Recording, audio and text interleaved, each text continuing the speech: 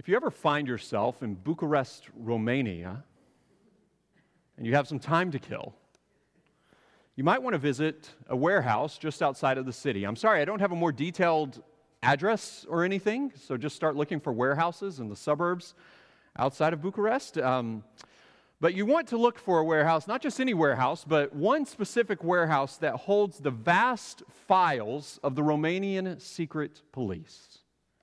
This was Romania's secret police that operated under the communist rule that gripped the country for decades and eventually crumbled in the late 80s. Eventually, the government decided to open up the files of what the secret police had on all of their citizens. And those files are now stored in this warehouse where you can go look and see what the government had on you. If you're a Romanian. I doubt they had anything on many of us, but that would be a fascinating question to ask, right? Because you wouldn't just say, okay, well, I want to know what the government had on me, but in Romania, under communist rule, it was illegal to do things like own a Bible, to own Western non-communist literature. And so people were regularly arrested by secret police and hauled before judges and thrown in prisons based on trumped-up charges. And so the danger that the government or the authorities faced as they determined whether to release these files or not was that not only is it just going to be what your government has on you, but there's going to be information a lot of times on who ratted out their neighbors, their family members. So, if you're a Romanian, would you want to know that kind of information? We come to a passage this morning that gives us information on how Jesus went to the cross. And it's interesting because, I talked about Romanians and would they want to know that information, because one reason knowing who did a crime or knowing who did something helps to understand the motivation or the why behind it. Not justifying it or anything, but it helps to answer the why. And so as we consider Jesus and his walking to the cross, and we consider Judas's betrayal that we're going to see this morning, you see we're going to understand ways in which we answer the question of who actually sent Jesus to the cross, who was the cause of Jesus going to the cross, because that changes or that informs everything that we answer about his death on the cross. And what I'm going to argue from this text is that in his death, Jesus established his kingdom, he redeemed us, and he set the example for us because he willingly went to the cross. Let me say that again. In his death, Jesus established his kingdom, redeemed us, set the example for us because he willingly went to the cross. I invite you to follow along as I read from Luke chapter 22, verses 1 to 30. Now the feast of unleavened bread drew near, which is called the Passover. And the chief priests and the scribes were seeking how to put him to death, for they feared the people. Then Satan entered into Judas, called Iscariot, who was of the number of the 12. He went away and conferred with the chief priests and officers how he might betray him to them.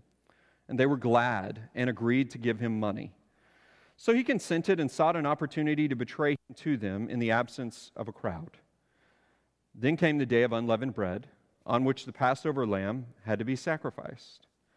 So Jesus sent Peter and John, saying, "Go and prepare the Passover for us, that we may eat it." They said to him, "Where will you have us prepare it?" And he said to them, "Behold, when you have entered the city, a man carrying a jar of water will meet you. Follow him into the house that he enters, and tell the master of the house, 'The teacher says to you, where is the guest room where I may eat the Passover with my disciples?' And he will show you a large upper room furnished. Prepare it there." And they went and found it just as he had told them, and they prepared the Passover.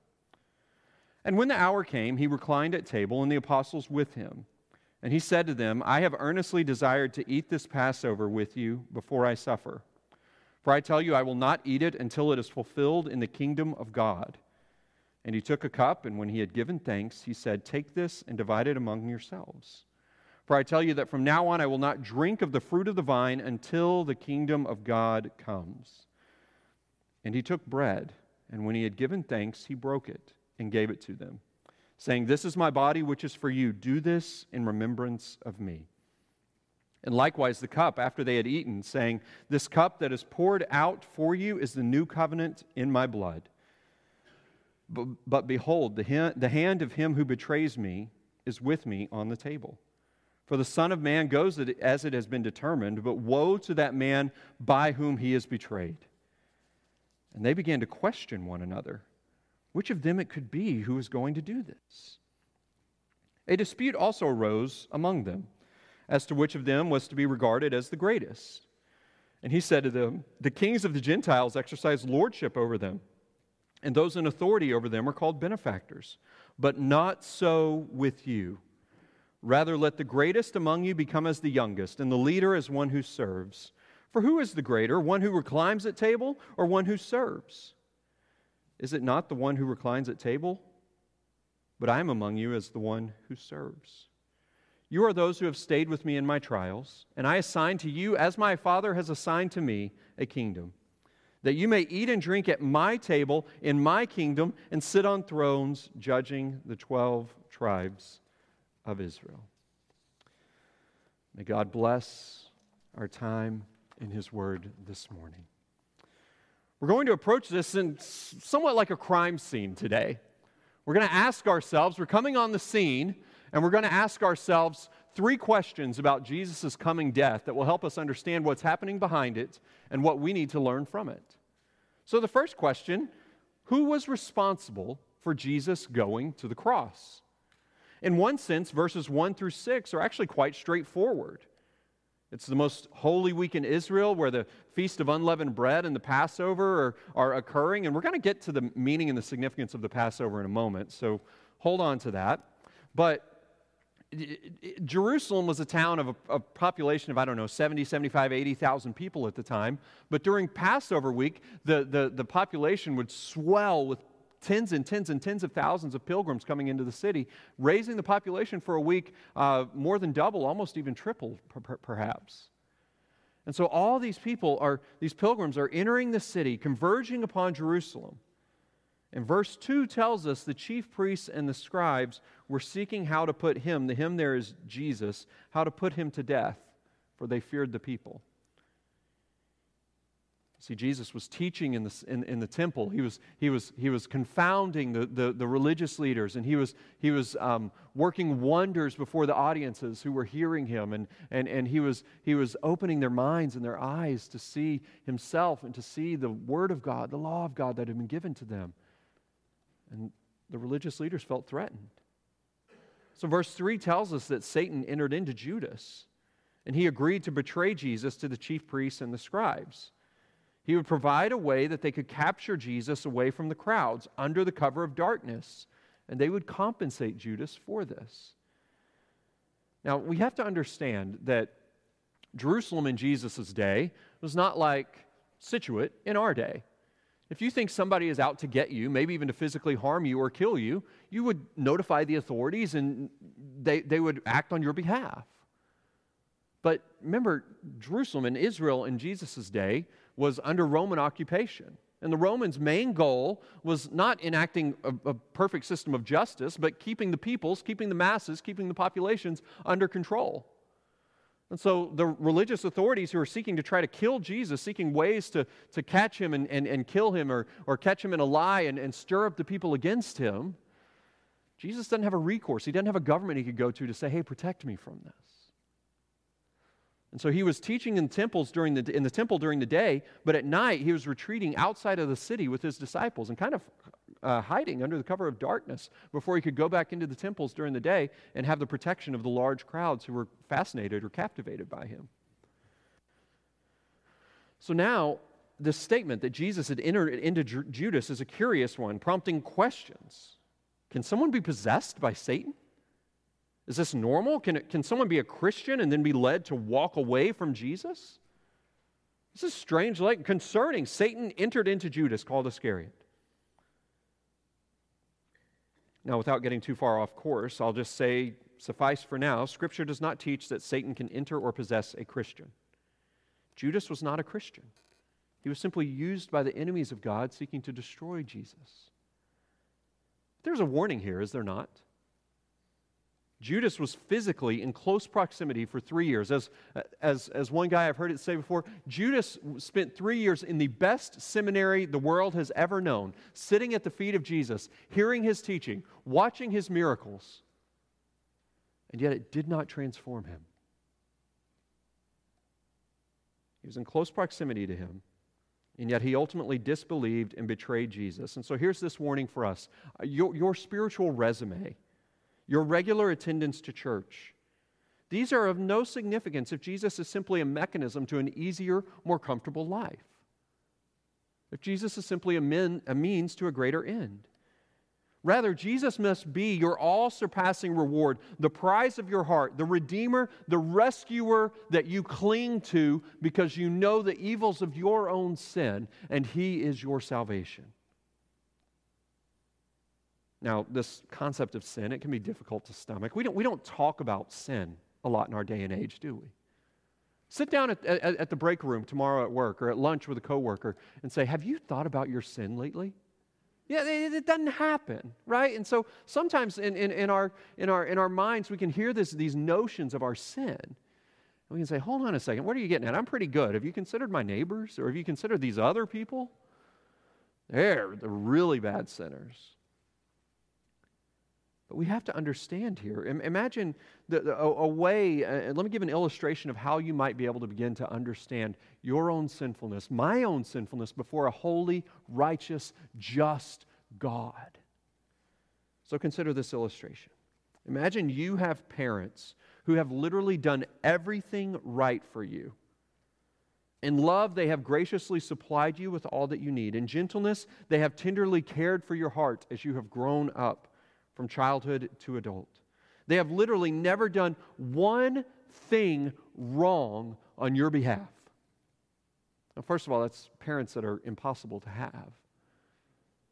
But now imagine that if they did all of these things, that your response to them is to mock them, to make light of them, to reject them, to lash out in anger against them, to even get violent with them.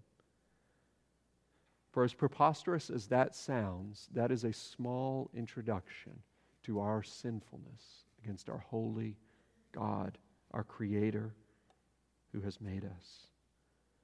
It's not a sense of, hey, nobody's perfect. It's evil, cosmic rebellion against our good Creator. And so Judas, who decided to betray Jesus, and he's just walking in the same DNA, in the same steps as Adam and Eve, who rejected God's rule in the garden. And we, as children of Adam and Eve, we carry that same DNA that plagues our sinful hearts apart from Christ. But thankfully, as this passage reveals, Jesus is resolved to address this for our good and for His glory. Now, if you look at verses 7 to 13, you would find Jesus telling two of His disciples to go into the city and find a man who will have a guest room prepared for them to share in the Passover. This is similar to an event a couple of chapters ago where Jesus sent disciples into the city to find a man who had a colt ready for him to ride in his triumphant entry into the city. And so Jesus has this plan carefully orchestrated, meticulously planned out, where a Passover meal is going to be celebrated secretly in this hidden guest room back inside the city where the threats are higher, where the danger is greater. And we must understand that just as this Passover meal was carefully planned and unfolded in accord with Jesus' plans, they found the man, they found the guest room, just as Jesus had said. In verse 13, you see this, they went and found it just as He had told them, and they prepared the Passover. Jesus' willingness to go to the cross was just as carefully planned. You see, we are starting to see here that, okay, Judas was responsible, the religious leaders were responsible, but Jesus willingly went to the cross. See, if you're unfamiliar with Passover was a precious holiday, a solemn remembering, the most significant, meaningful holiday on the Jewish calendar. They would remember, the people of Israel would remember God's redeeming them out of the oppression, the slavery they endured in Egypt. If you're familiar with the story of the Exodus, the people of Israel were enslaved, receiving harsh, cruel treatment at the hands of the Egyptians. But God, their Redeemer, their Rescuer, brought plagues upon the Egyptians for the sake of freeing the Israelites.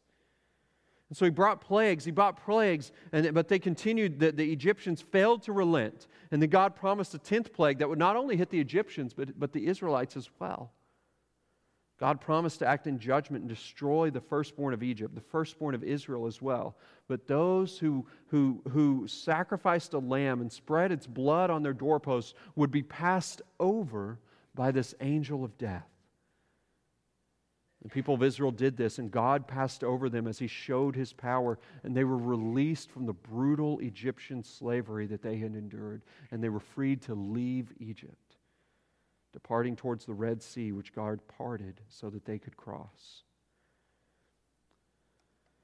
So Israel celebrated the Passover as a memory of God's faithfulness, His rescuing of them, but also looking forward to coming rescue that they still needed, knowing that God is a God who keeps His promise. And so ultimately, one thing this passage communicates is that Judas and the chief priests describes they were responsible participants in Jesus' death, but the main actor was Jesus Himself, was God, who was doing a work to rescue His people. So who is responsible for Jesus' death? Ultimately, Jesus and God the Father. So the second question, why did Jesus go to the cross? Verse 14 resumes with Jesus and His close band of disciples or apostles gathered in that spare guest room in Jerusalem to share in the Passover meal. And just follow along as I read verses 14 to 23. And when the hour came, He reclined at table, and the apostles with Him. And He said to them, I have earnestly desired to eat this Passover with you before I suffer. Now pause here. You see the reference to His sufferings. Jesus knows He's going to suffer. Judas hasn't betrayed Him yet. He knows what is going on. Now resume back in verse 16. For I tell you, I will not eat it, that's for Passover, until it is finished, until it is fulfilled in the kingdom of God. And He took a cup, and when He had given thanks, He said, take this and divide it among yourselves. For I tell you that from now on I will not drink of the fruit of the vine until the kingdom of God comes. And He took bread, and when He had given thanks, He broke it and gave it to them, saying, this is my body, which is given for you. Do this in remembrance of me. And likewise the cup after they had eaten, saying, this cup that is poured out for you is the new covenant in my blood. But behold, the hand of him who betrays me is with me on the table. For the Son of Man goes as it has been determined, but woe to that man by whom He is betrayed. You see, pause here. You see the harmony of man's responsibility, but of God's sovereignty here. Judas is responsible. Yet Jesus knows where He's going, and it has been set in course that He would do this. Verse 23, and they began to question one another, which of them it could be who was going to do this? Now, I want to rewind again. Remember the people of Israel, they passed through the Red Sea. They received the law of God after doing so. God made a covenant with them. He rescued them. He committed to being their God, their protector, their provider. They committed to following Him in obedience to His law, in obedience to Him, worshiping Him as their God, their Lord over all things. And this is what is called in theology and even in Scripture called the Old Covenant. God has redeemed His people. He's set a covenant with them. They have agreed to this covenant, and they're going to walk in obedience to Him and worship of Him. But the problem is, if you survey your Old Testament, the people of Israel continually failed in keeping this Old covenant. Not because they were particularly weak people, but because they had a sinful human flesh like you and I do. So they failed in keeping this covenant. It was regularly broken by their own sin. And so the Old Testament is just a cycle of the people, God redeeming His people, establishing covenant with them breaking the covenant, God redeeming, rescuing them again, establishing covenant, then breaking the covenant, God redeeming, rescuing again. And it's this whole pattern. And ultimately, you see the need for a new covenant. I'm reminded of what they needed is the same thing that you and I need as we try to serve God. We need something greater than our own willpower. We need something greater than our internal fortitude. We need something greater than the greatest strength that we can muster. Why do we need this? Because as C.S. Lewis once wrote, no man knows how bad he is until he tries very hard to be good. No man knows how bad he is until he tries very hard to be good. Seriously, try to navigate a single day without telling a white lie. Try to navigate a single day without harboring envy or jealousy or unjust anger towards another. Try to navigate a single day without thinking lustfully or thinking unkind, even vengeful thoughts towards that person in your life who you know they deserve to get it. We can't do it. Have you ever wondered in the Old Testament how somebody became a Christian, how they became a follower of God? Because on this side of the cross, we say you place your faith in Christ, in Jesus, who has died for your sins.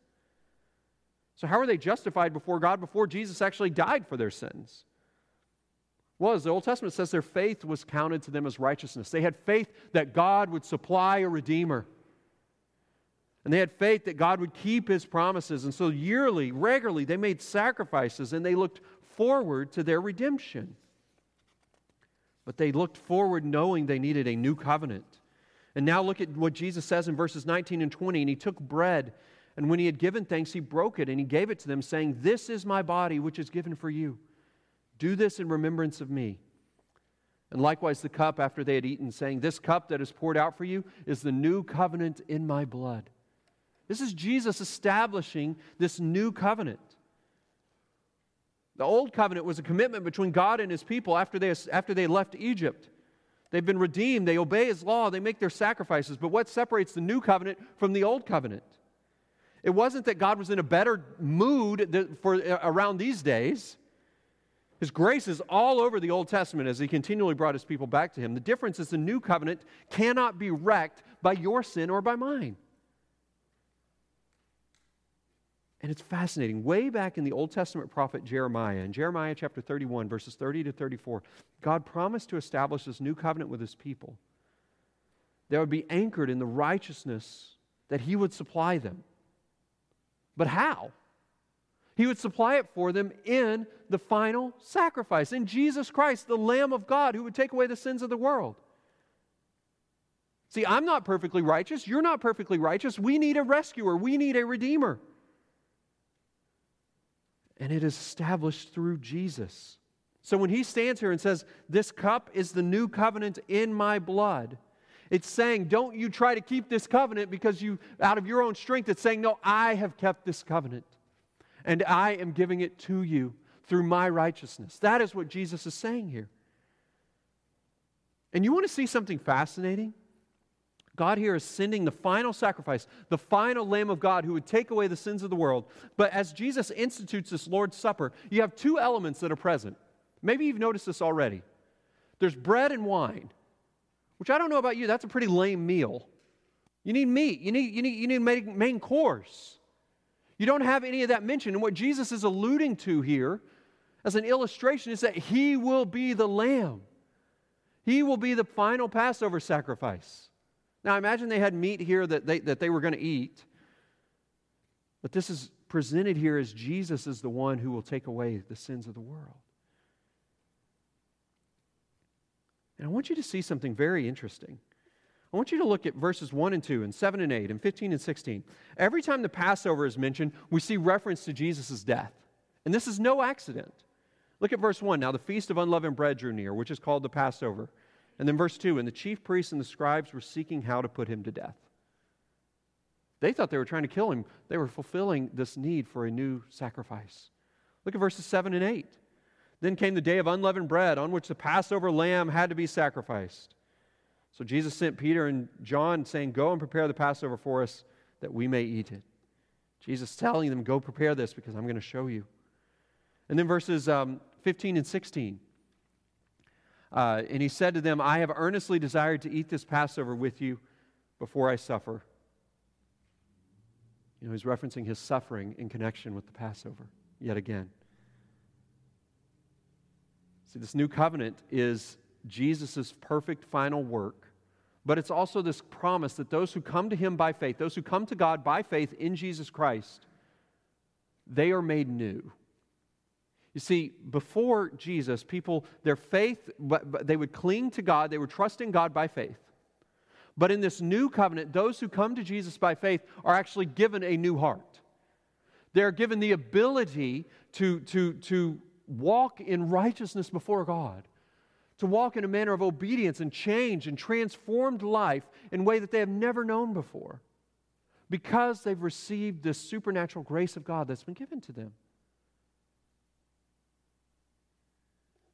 In this new work of God, He rewrites the internal software, the DNA of our hearts, takes us from ones who are opposed to God, who reject His rule, who do not want to submit under His rule, to ones who are transformed and desire now to follow Him. Perhaps you know a Christian who, in your life, who they once were one way and now they're another way, and you can't really explain it apart from God has given them a new heart. They've received this new covenant. And if you're not yet a Christian, if you're not yet a follower of Jesus, you've not come to Him and confessed your sins and placed faith in Him, I invite you, speak with me after our service or shoot me an email. My email's on our bulletin. I'd love to just talk with you more about that and help you understand what it means to follow Jesus. Now we must continue on. Our time is short and we must finish this. Now, appropriately, after Jesus solemnly establishes this new covenant and tells that His betrayal is coming, that His death is near, in verse 24 and following, His disciples decide that's a good place for them to have a fight over which of them is actually the greatest. Look at that, verse 24. A dispute also arose among them as to which of them was to be regarded as the greatest. And this raises the question for us. Okay, we have the who was responsible for Jesus' death, why did He die, and now what does this mean for us? Well, the danger for us is like the disciples in misunderstanding this talk of His kingdom coming, where Jesus was going to usher in His kingdom in His death. They thought He was going to usher in His kingdom in His power and overthrow Rome. But He was overthrowing an enemy far greater than Rome. He was overthrowing sin and death. And so what does Jesus' cross mean for us? It means that we must come to Him and we must serve Him. The cross of Christ is not a place that we swagger up to for the sake of our reputation, for the sake of our acclaim, for the sake of making ourselves great. The cross of Christ is something we humble ourselves under, and we follow our Lord who served us by dying for us. This language that Jesus used in verse 25, the kings of the Gentiles exercise lordship over them, and those in authority over them are called benefactors. This is this language of ones who receive service, of ones who are held in high regard, and servants serve their needs. In verse 26, though, Jesus says, "But not so with you. Rather, let the greatest among you become as the youngest, and the leader as one who serves." As the youngest, remember passage a few weeks ago where we saw how little children were actually viewed in pretty unfavorable light in Jesus' day. They were rejected as useless, as worthless in the eyes of society. And Jesus says, no, if you want to become great, you must become like the youngest. You must become one who serves.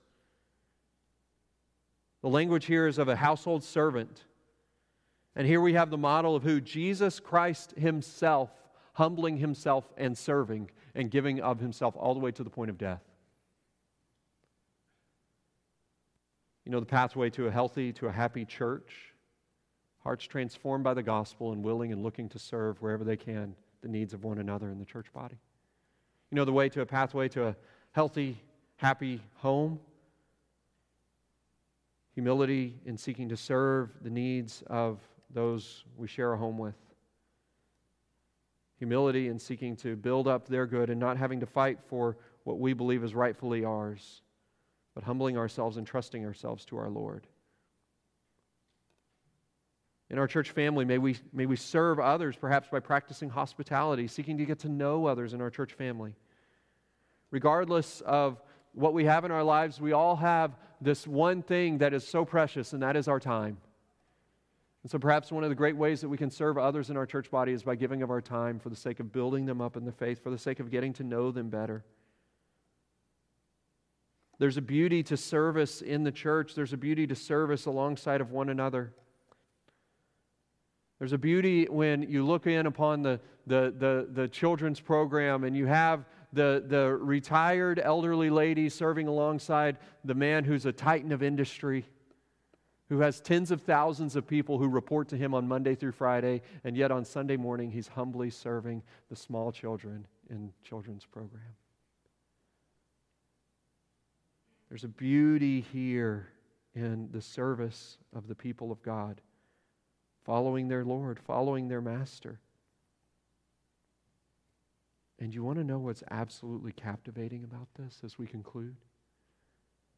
In verses 28 to 30, look at this. First of all, these guys are disputing. I want you to put yourself in Jesus' shoes. These guys are fighting over which of them is the greatest, as he is mere hours from death. And he doesn't rain down just vitriol upon them. He doesn't call down fire from heaven to destroy them. He uses it as a time to teach them. And if you look at verses 28 to 30, what does he do? He says to them, "You are those who have stayed with me in my trials, and I assign to you as my Father assigned to me a kingdom, that you may eat and drink at my table in my kingdom, and sit on thrones judging the 12 tribes of Israel." He basically says to them, you take up your cross now serving me, and yes, one day awaiting you will be a crown. And that is the pattern and the hope of the Christian life. You take up your cross today, and when you enter into his presence, you will receive a crown. And he tells these guys, look, you can look forward. While they're sharing in this Passover meal that he will fulfill in his death, they're looking around the table at one another. He's saying there's going to be a table far greater than this that we are going to feast at. And we're going to feast at it in the joy of my kingdom that has come. And do you remember he said, I will not eat it until it is fulfilled in the kingdom of God? He said that a couple of times. I think one thing that's pictured here is Jesus is so desirous of and so ready to share this meal with his followers that he will feast on it with us in the new heavens and the new earth.